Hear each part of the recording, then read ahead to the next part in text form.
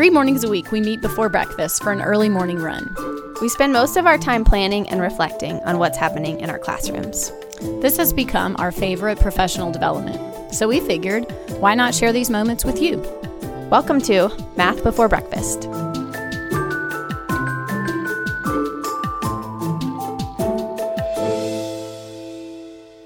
Welcome to episode 3. Tracy has been waiting all week to talk to us about order of operations, and I'm super excited to hear what's going on in her class. And then I'm going to talk about my adventure through multiplying of decimals. So I am in a master's program to work towards being a math specialist, and one of the things that we have to do this semester is something called a lesson study project. And a lesson study is an idea that came from Japan that apparently is used a lot there. And a group of teachers gets together and they pick a topic that they want to write a lesson about together. And they do a lot of research ahead of time, look at what different lesson plans that people have written and what the research says. They gather a lot of information, and then they write what they think is going to be the perfect lesson. And they put a lot of planning and thought into it. And then they teach it. One person teaches it, and the rest of the lesson study team comes to watch it and write down specific things that they're looking for. So they're having an observation, but it's different than other kinds of observation because the people who are observing are invested in it because they helped to plan it. Right. That's a lot of planning time. Yeah, it is. It really is. And then you get back together and you reflect on what happened. And I think ideally the next person would teach it and you'd go watch that person do it and you'd edit it again. So that's the big idea. And they've shared that idea with us, and we are doing it on a bit of a smaller scale. Like our expectation is just that one person's going to teach it and then you're going to reflect. So I had to do that, and I formed a team with our 5th grade teacher who's also teaching 6th grade math, just like I'm in 4th grade teaching 5th grade math. He's in 5th grade teaching 6th grade math. And then our instructional coach. So it was a team of 3, and we picked order of operations because it was something that both of us were going to need to teach. I'm not there yet, but I'm going to be soon. And then last year his kids did learn order of operations, but he really needed to review it this year. So we met and we pooled a lot of different ideas. We, searched our normal places where we find lessons. Twitter. Yeah, Twitter. We really did. Actually, it turns out the idea we ended up going with came off of something I found on Twitter, which is cool. We read a couple of articles from the NCTM magazine, the National Council of Teachers of Mathematics magazine, and just a bunch of stuff. So what we decided to go with was a game kind of thing that we found, and we'll put the link of our original source, but we did edit it some. The idea is that you get sort of blank expressions like here, the example, the first one was blank plus blank times blank. Ruth's writing it down because we get kind of mixed up when we don't. So, and then it would go on to the next one, another empty expression with holes for the numbers, but the operations and parentheses and grouping symbols and stuff were already there. So we gave them a set of 3 empty expressions all at once.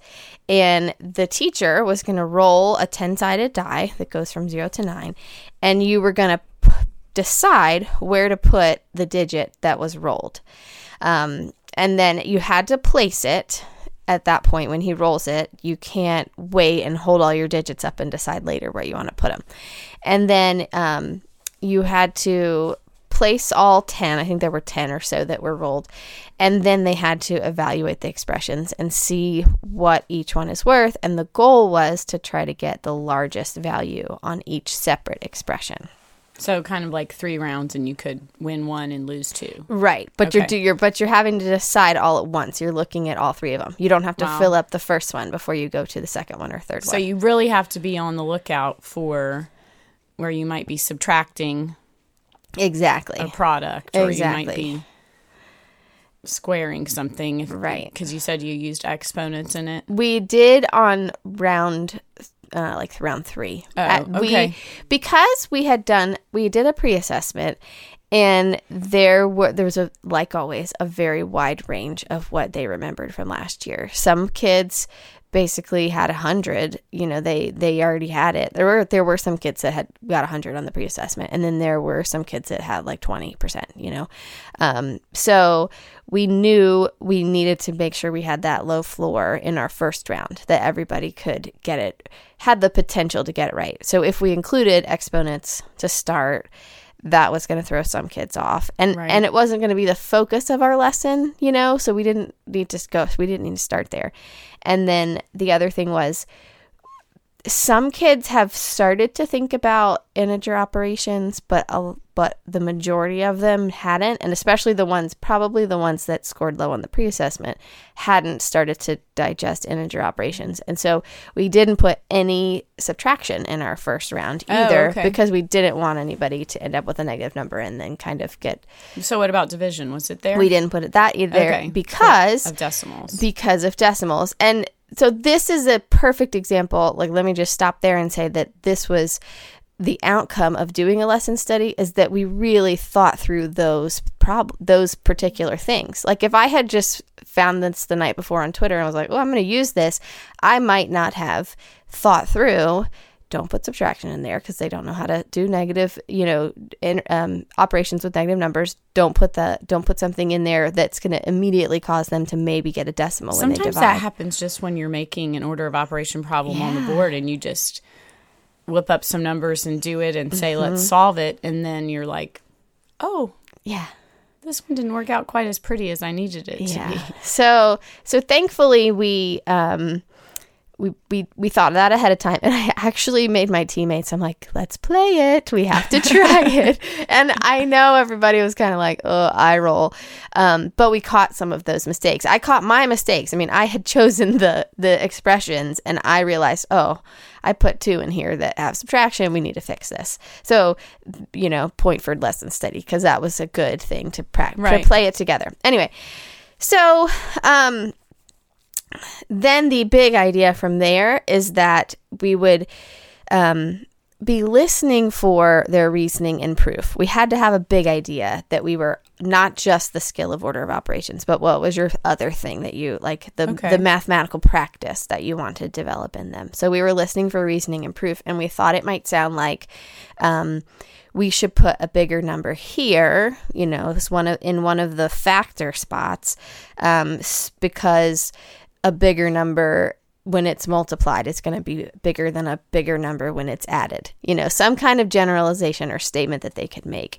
And we were hoping that they were going to place the numbers in partners. So like you and I would work together with one piece of paper in front of us and talk about it and decide where to put them. So we were hoping we'd hear some of those things. And then we were hoping that the teacher would hear some of those strategy kind of statements or reasoning kind of statements, and then would choose those to share in front of the room. So I'm really curious about your partners too. Did you have ability partners, or did you heterogeneously group them? Right. Okay. So the whole lesson was written in 2 rounds, where this would happen just kind of generally with everybody, and then we would split up and play again against a partner. So our first partnership was random. He uses this like random name selector thing on the board. It's actually really cute. They pull the name. He pushes the button and the name comes up, and they're like, Helen Grace, and they all clap. And then they pick the next one, Weston, and they all clap. It was cool how he picked it. Kind of sounded like a game show. So it was random, and we did that because of something that we learned in the Becoming the Math Teacher I Wished I'd Had. They talked about how visibly random grouping is very beneficial to kids, and it teaches them that they can work with anybody all the time. So we use that as much as possible. Both he and I have really tried to like almost do like action research to see, did we agree with what that, the conclusion the author came to. So we used random grouping there because it didn't really matter at that point. We thought it was accessible to everybody. But then round 2, we planned it to be leveled. So the kids who had done well in the pre-assessment were paired, and their expressions were going to be harder. Gotcha. They were going to had the possibility of negative numbers and the integers and all that stuff. So if I'm understanding you right, there's now two people playing as a team against two other people, or are they're kind of just playing against the room. Oh, got you. You know, just who can get the highest number. Okay. So I think I'll go into some of my reflections, right? Yeah. One of my favorite reflections is that there were two of us observing, the instructional coach and myself, and we planned it so that I was going to focus my observations on the students, and she was going to focus her observation on what the teacher was doing, specifically related to the reasoning and proof part, you know, the big idea.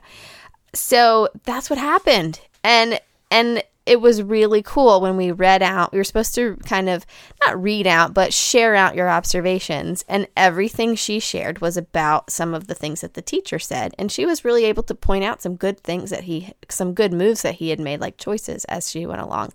And everything that I shared was specifically about what I was hearing kids say. And I don't know why that surprised me, but it was valuable that we were looking for different things. We saw the same lesson, but we came away with very different things to share. So did you if you had been the only observer and knew that you were going to observe the teacher and the kid, do you feel like you observed some of the things did you, oh yeah, I remember when you said that, or I remember when you did that? Yeah, some of those things I remember. Yes. But maybe when it was the most important was when, you know how you have like introduce the task and then release and let them work on the task? That's when it was really different, because she kind of followed the teacher around the room as he was scaffolding. And I stayed away from the teacher and tried to listen to the kids that he wasn't hearing. So that's when it was especially valuable. And we didn't have the same information, you know? The next thing is that they didn't really talk about it when they were partners, like where they were going to place it. And I don't know why we thought that they would, but they were just kind of like, do you want to put it here? Okay, yeah. And they weren't justifying it to each other. Oh. And it kind of, my inference is that it wasn't completely random where they were placing it. Like, I think the person it's almost like they all decided they were going to take turns. You put the first one in, I'll put the second one in. And I think there was some thinking involved about where to put it, but they were not articulating that to each other.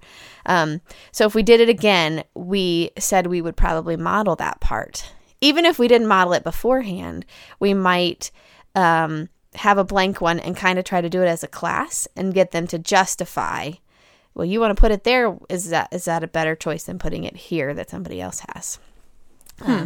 So that part, the reasoning and proof, was hard to see at the partnership point in the lesson because they were kind of refusing to talk about it.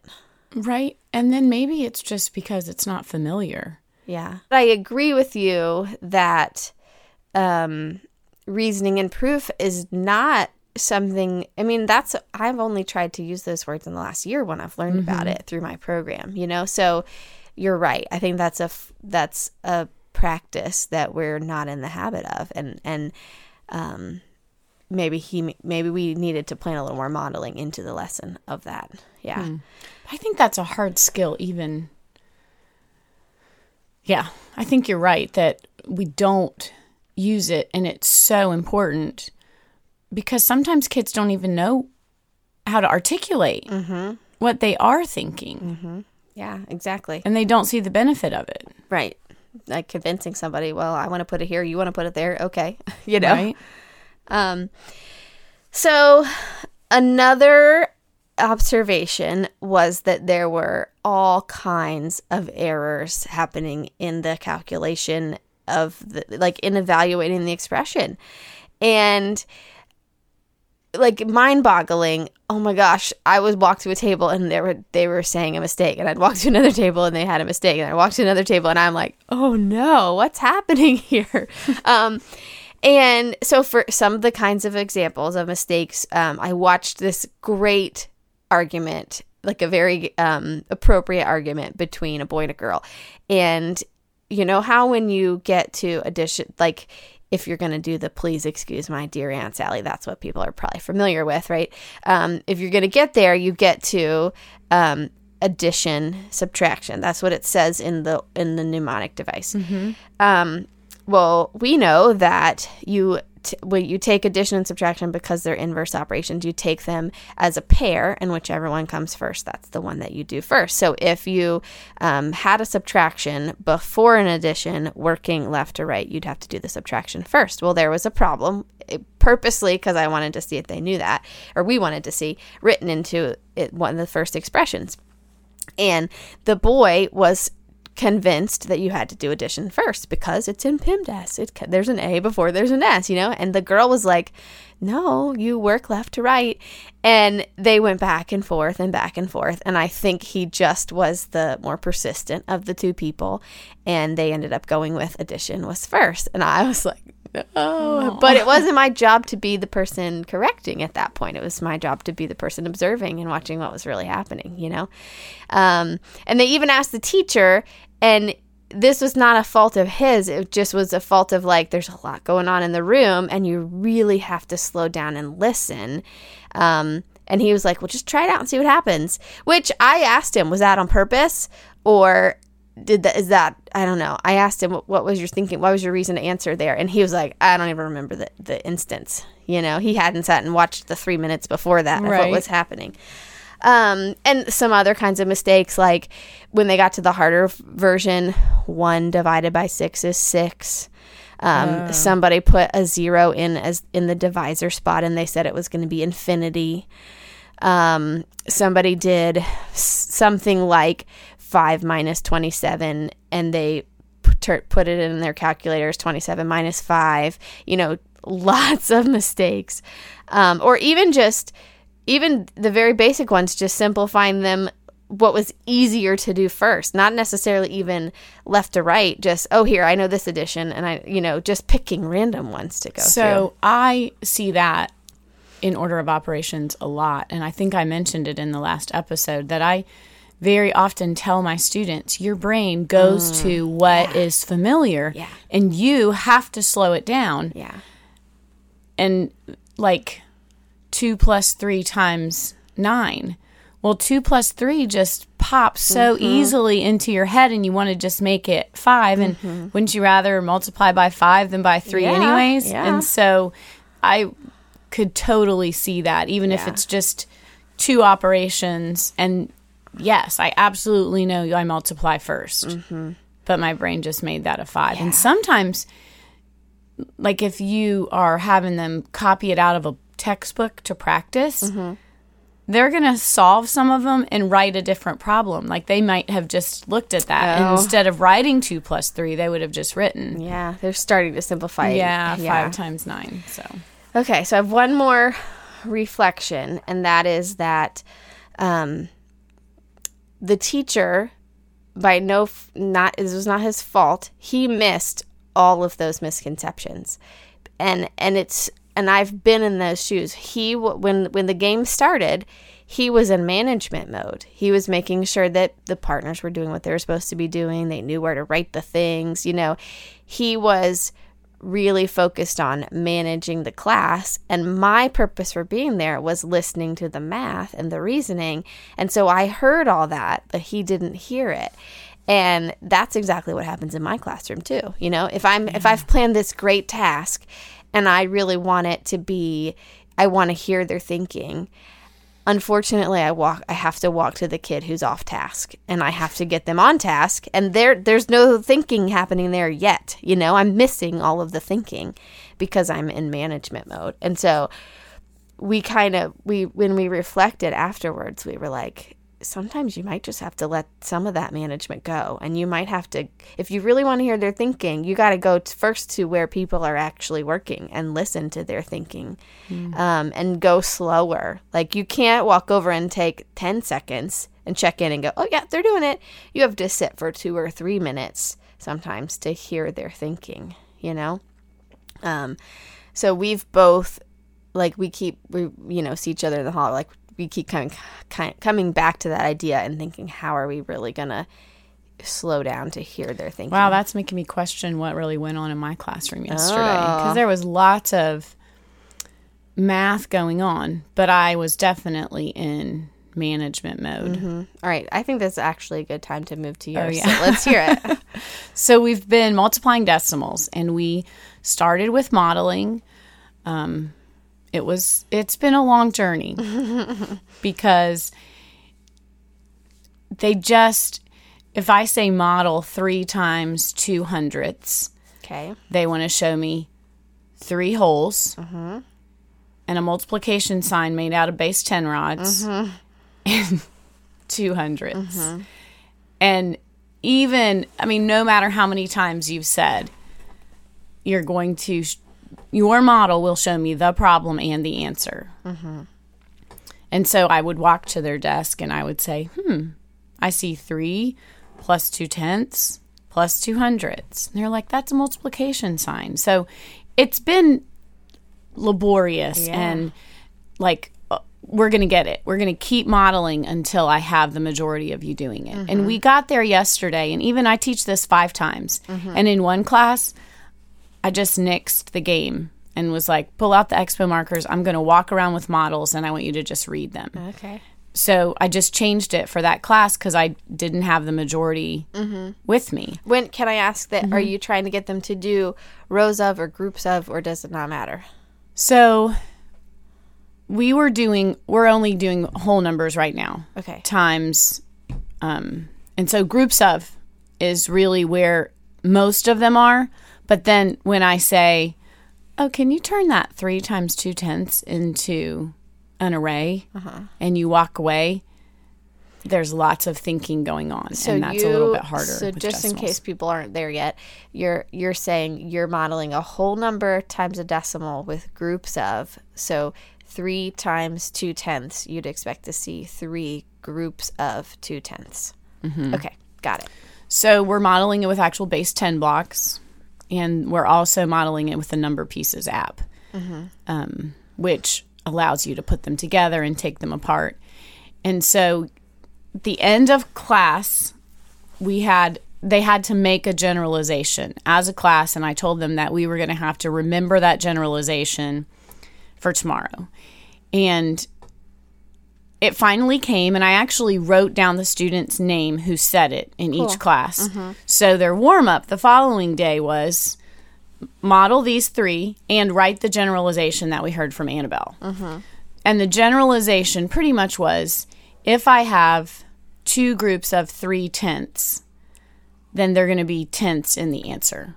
Okay. So whatever my blocks are, whatever kind of blocks I have, that's what my answer should be. And I do that because a lot of times I get that whole the very next day they had a problem written on their paper, 3 times 4/10 equals 12/100. And so I just said, can you read that problem to me? And then I said, and now can you read your generalization that you got from Annabelle? And they're like, oh. So it just helped them catch, I should have written 400ths. Well, we worked our way through that, and we got to 5 groups of 4/10. Okay. And we modeled it, and I asked them what it equaled, and I walked around, and over half the class had 20/100ths. Okay. So I said, let's read it using Annabelle's generalization. 5 groups of 4/10 equals 20/10. So let's talk about what 20/10 looks like, and talk about how to write 20/10.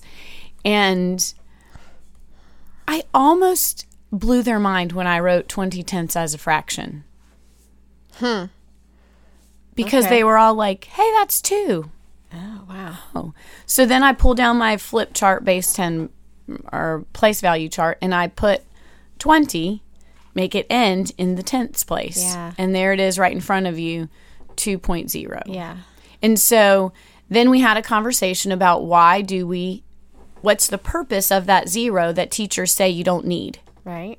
Okay, they say you don't need it because it's equivalent. A 0 in the tenths place. Or a 0 after a decimal. Okay. With nothing behind it. Okay. And we came to the realization through specific questioning and funneling that that's changing the name of the pieces we're counting. So 2/10 is the same as 20/100, and 20/10 is the same as 2 holes. And we had another one where we said that it was 2 times 1 5/100 equals 2 10/100. But lots of kids just wrote 2 1/10. But it didn't fit Annabelle's generalization. Okay. So then we had to add an unless. So this works when you have a whole number, unless you have to regroup. So be looking for regrouping because your answer might not be it. And so it's wait, you went really fast there. Okay. So you're saying your rule kind of broke when your decimal was greater than 1. Is that what you just said? The rule broke when you, like, 1 5/100 times 2 equals 2 10/100. Okay. I have hundredths on the left of the equation. I have hundredths on the right. Okay. But because 10/100 is able to be renamed 1/10, tenths don't match hundredths on that side. Okay. I think I got it. So, and I think that's kind of where the students were too. Like, as we travel through decimal multiplication, I mean, we're going to get to a tenth times a tenth equals 100th. Yeah. And they're not going to match anymore. Yeah. But my goal is to take what we, instead of just a rule, instead of count the number of digits and move the decimal, we want to look at all of these different things that we are discovering. And the patterns that are emerging right. as you do it. Okay. So our next step then was a maze from Illustrated Math. Okay. That's probably going to be really hard to follow, but it's accessible on the website. You put 100 in the calculator and you take any path that you want. And sometimes you're multiplying by decimals, and sometimes you're adding, and sometimes you're subtracting, and sometimes you're multiplying. So you showed it to me, and it's like a hexagon, right? It's a hexagon, and there's all these paths through the hexagon, and on each line is an operation and a number. So you might choose this line, and it'll say times 2/10, and you might choose this line, and it would say plus 3/100 or something like that. Okay. And so you have to get to the bottom, and you have to get the largest possible number. Okay. So the largest possible number is 6,332. Oh, wow. And all I did was give them their calculators, and I let them go. And as soon as someone got to the finish line, they were allowed to say their number and write their name on the board. Okay. So, okay, we're going to write up Josiah with a 245. Okay. It was really like 245.697. Fill up the calculator with crazy decimals. So that was possible to have. Yes. It wasn't built to not have things that kept on going. And it was very telling because there were some students who said, "What number is this?" Yeah. You know, like to read a calculator full of numbers and to not have to say thousand or million because you only have 172 in front of the decimal. Yeah. So we decided we were just going to round to the nearest tenth and say that was our number. Okay. So they were really competing to get the highest number without knowing it was 6,000. Okay. You know, I got 300, whatever. But there was a lot of management, which is what I was talking about. I was walking around making sure that they understood that before they left, they had to actually have something written on their paper. So don't just put numbers in the calculator because that was how I could manage it. I couldn't tell if they were really doing it or if they were making the calculator say hello or... So yesterday, or something else. So yesterday, when we ran, we talked about like how you were going to manage it. Did you give them some free time to just go or did you change that? No, I gave them free time to just go. Except for my last class, which is one of the hardest ones for me to manage. And most of the time it's because it's the end of the day and they're done. Yeah. Like the difference between my second period engagement and the end of the day is just different because they're tired. And so I told them, this is what you're going to have. And you can do it now or you can just work some out first. And I did have some kids who played first. But what I required was that they pick 3 paths that they just write the answer to. Okay. And then they had to write one thing they noticed and one thing they wondered. And I didn't want them to notice I was wearing navy blue pants. I wanted them to notice that they were, hey, when I divide, this number gets bigger. Because one of the first paths was 100 times 0.9. Okay. And that equals 90. Okay. And there were some students who were like, oh, my calculator's wrong. And they put it in again. Mm-hmm. And see, this got smaller. And I was like, well, that might be something to notice. Yeah. Without having a big conversation. But then the next part of that line was divided by 900ths. And now they have 1,000 on their calculator. Okay. So when you're trying to get bigger than 300 and you also already have 1,000, some of my brighter students, some of the students who understood that pattern were actually watching what the calculators were changing. Yeah. Were like, what's the path with the most division? Oh. Because I've noticed that when I divide by decimals, the answer's bigger. Okay. And every decimal you were dividing by was less than 1. Oh, yeah. So that was really something on this worksheet to notice. When I divide by a decimal, it's bigger. And a lot of kids, that's what they noticed. Yeah. But the multiplication, sometimes the number was bigger than 1 and sometimes the number was smaller than 1. Okay. And when it's smaller than 1, of course your answer is smaller. And when it's bigger than 1, it's not a lot bigger than what you started with. Right. So I really had to manage and say, if you're trying to notice something, then watch what happens on your calculator in between each one. Because for them, a lot of them were like, finish the task. And so they had their path written and they just put it all in the calculator without watching what happened in between each one. Yeah. So today I have a list of what we noticed and what we wondered. Yeah. Why does, when you multiply, it gets smaller? And I'm headed into the introduction of decimals by decimals, modeling them on a flat, a base 10 flat, where we're going to color 2/10 and 3/10 and see that 600ths is our answer. So, you already did a whole number times a decimal, like 4 groups of 3/10. You already modeled that. Are you not going to do a decimal times a whole number? Like, I know that's the same thing, but are you not going to do like 5/10 of 2? Are you not going to do that first before you go into a decimal times a decimal? So we have not modeled that, but we have talked about that. Okay. So we've flipped those models. I've done that. Yeah. Because it's really hard to model 5/10 of 2 without just putting one block on. Like, I know that half of 2. Yeah. Okay. And here's my model. Yeah. So can you think of how you would model that? Maybe more with drawing, like more with grids that are like, take a grid, find 2, and then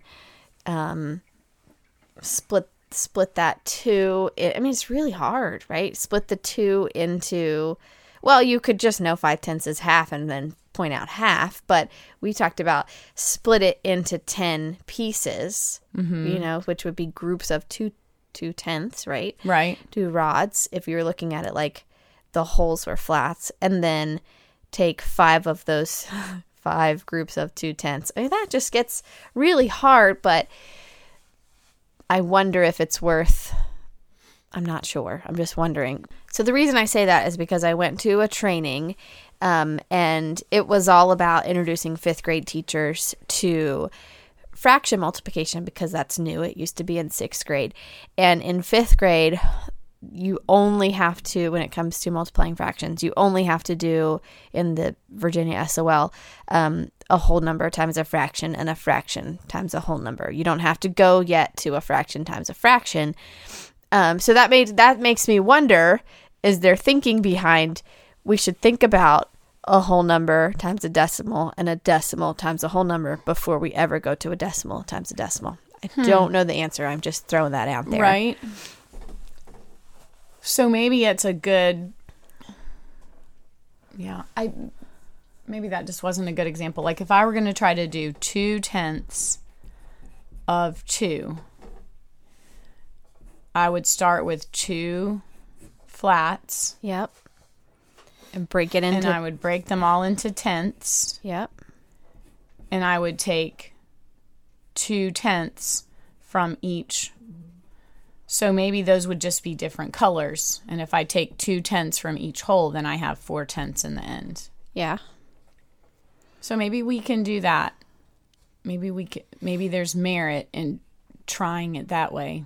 And seeing that you're getting the same answer as if you thought about it because of the commutative property, you're getting the same answer as 2 times 2 tenths, 2 groups of 2 tenths.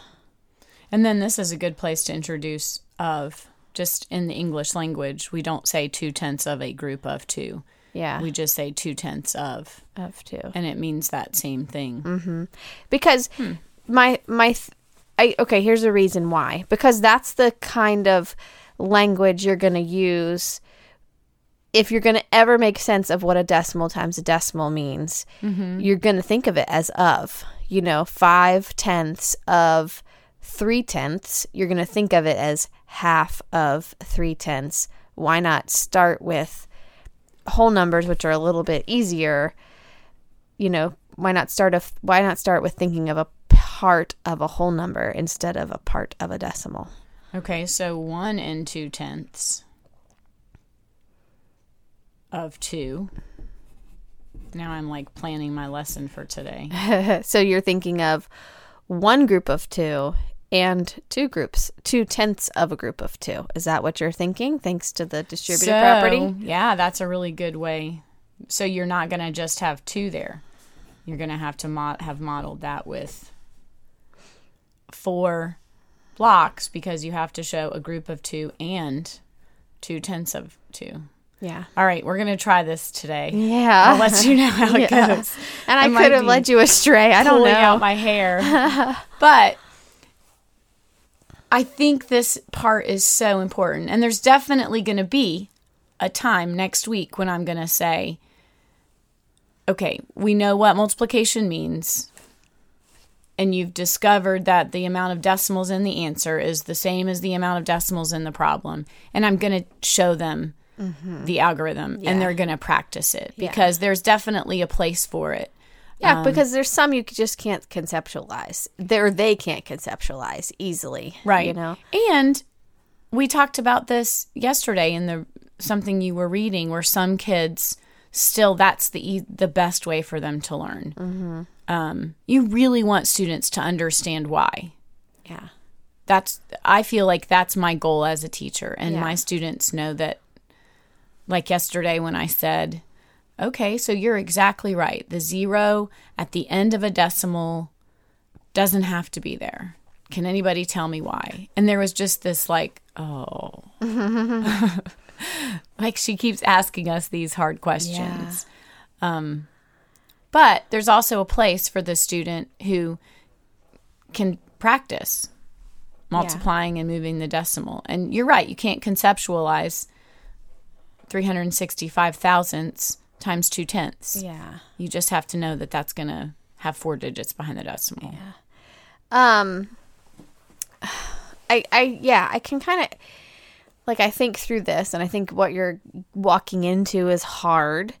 But I guess trying this and being on the other side of it a couple times, I would anticipate that what's going to happen is there's going to be a group of kids that get it, and you have increased the rigor and the level of understanding, and some of them are going to get it. And how cool for them, because if you had just gone straight to the count the digits behind the decimal, and that's how many times you move the decimal place over, they would have never gotten it, So I keep making these choices of I'm going to try to get them to understand where it's coming from. And it is worth it because some of them do get it. And then you get to the other side and there are some who don't get it. And I'm becoming okay with, at that point, you do need to do some direct instruction. You need to be very specific and ordered about it. And,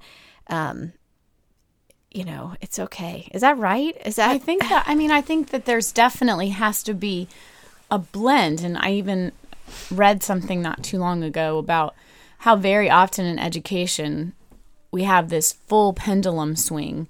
Like, we're going to do whole language and we're going to completely skip phonics. And then we're going to do phonics and we're going to completely skip whole language. It's like, let's blame something for the reason that they're not learning. And so we just eliminate it. And there's such good things in both of them. And I feel like that's kind of where, at this point, you and I are in math. Like, I don't want to completely eliminate algorithms. Right? Because there's a place for them. Because somebody really understood it conceptually before they were able to create that algorithm. And they came up with an actually efficient algorithm. Yeah, but I will, like, share this story that makes me cringe.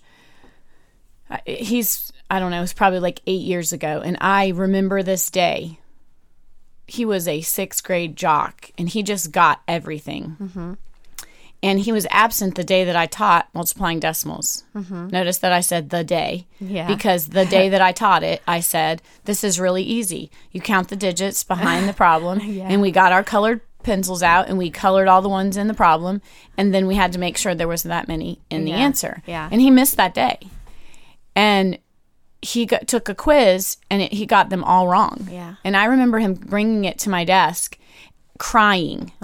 Because he'd never gotten such a bad grade. And I was like, it's really easy. You just count these, and that's how many are here. Just make them match. Yeah. Just make them match. Yeah.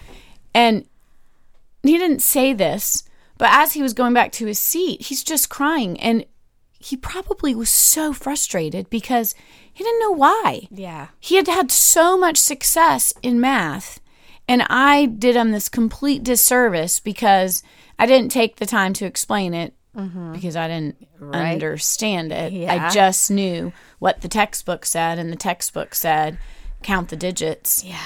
And hello, it's been 9-10 years later, and I still remember that day. Yeah. Like, that's where I failed as a teacher in that situation, because I didn't have anything else to give him. Yeah. I didn't get to explain why 2/10 of 200ths was so small. Yeah. Yeah. It's just, there's 3 digits, and so put 3 here. And no, don't put the 0 at the end. That doesn't count as a digit. Put it in the front. Yeah. It's like we had to just keep making these rules. Yeah. So it comes back to, as your teacher knowledge and your understanding of as your math content knowledge gets better, you become a better teacher. Mm-hmm.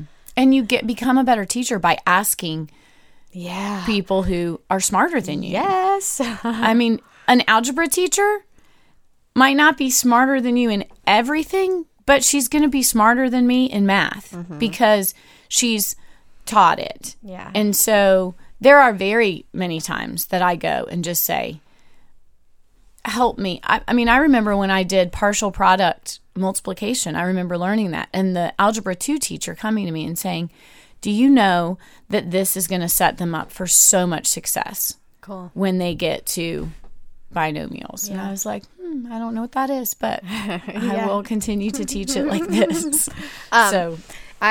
You're so right, because this actual thing of multiplying by a decimal and getting a smaller number. I had a kid one time, maybe 5 or 6 years ago when I was teaching 4th grade, and he just could not accept it. I don't get it. There's no way that could be smaller. Then just got really mad. And I had some understanding. It's probably not as good as it is now, but I tried and tried and tried. And finally I was like, go down the hall, go talk to the 5th grade teacher, see if she can convince you. So I sent her down to Patsy, or sent the kid down to Patsy. And I don't know, maybe it was just the 5th grade teacher in his mind was smarter than the 4th grade teacher, and he accepted it. But yes, exactly. I had to call in another teacher to try to some other way to explain it that I didn't have. That's awesome. Yeah. Okay, so we need to say what our takeaways are. Well, obviously our takeaway is that I'm changing my plan today. And that I'm going to figure out if there's merit in teaching 2/10 of 2 instead of just 2 groups of 2/10. Okay. Using the commutative property when you're doing a decimal times a whole number. And how different does that model look? Yeah. Okay. And does that affect what happens when you start to do a decimal times a decimal? That's what you're kind of investigating. Look at you doing some action research today. Yeah. All right. My takeaway is this idea of when you release, it's my takeaway from the whole week. When you release a group of kids to work on a task, can I separate myself from the management moves that a teacher does into looking for their math and just kind of let it go and really focus on what am I hearing them say, and then collect those ideas with the purpose of making them develop or create our reflection conversation after the task. You know, it is so hard, but I really believe it's so important. And like in my observation, how much did I learn about the kids and their math because I was able to focus on it, right? You know, and they love to see their name, and they love to hear you say, I heard yesterday she said. Yeah. Because then it becomes theirs. They get to own what they were learning. Yep. All right. See you tomorrow. See you tomorrow. So this is a quick bonus piece on Math Before Breakfast this morning. I have my daughter. Introduce yourself. My name is Adelie. And how old are you, Adley? I'm 10 years old. And what grade are you in? 5th grade. 5th grade. Thanks for joining us really early to talk about math. You said that you wanted to share something about a strategy that you have for multiplying by 5, right? Yeah. Okay. Did you come up with this, or did you hear it from somebody? I came up with it. Okay. I think it's awesome. Sort of. You taught it to me. All right. So what if I asked you to multiply like 14 times 5? What would you do? Well, I would divide 14 by 2, which would be 7, and then multiply it by 10, which would be 70. So 14 times 5 is 70? Yes. Okay, let's hear it again. Let's do, how about 22 times 5? So 22 divided by 2 is 11, and 11 times 10 is 110. Whoa. Okay, that's cool. So Big number. a lot of kids would like count, but their strategy would be to count by 5s, right? Yeah, when I was doing it, I noticed a pattern. That's how I made this up. So you got it from counting by 5s and then realizing that? A pattern? Yeah. Cool. Okay, what if it's a number like 13 times 5? Well, it still works because 13 divided by 2 is 6.5. Okay. And 6.5 times 10 is 65. How did you know that? Because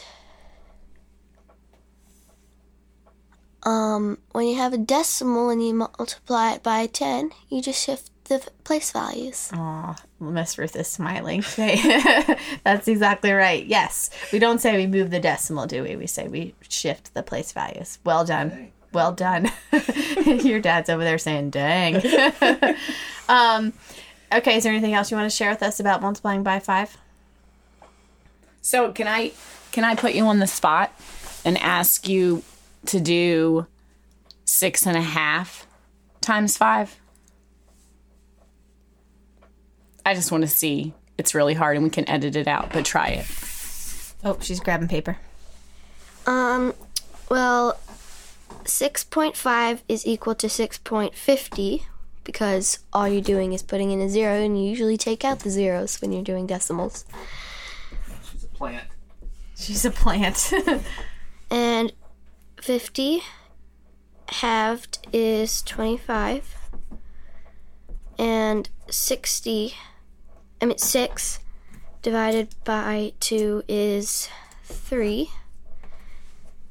And 3.25, when you shift the place values, it would be 32.5. Boom. All right, your strategy works. Thanks, That's G. pretty awesome. Thanks for sharing that with us. You should run with us in the morning. No.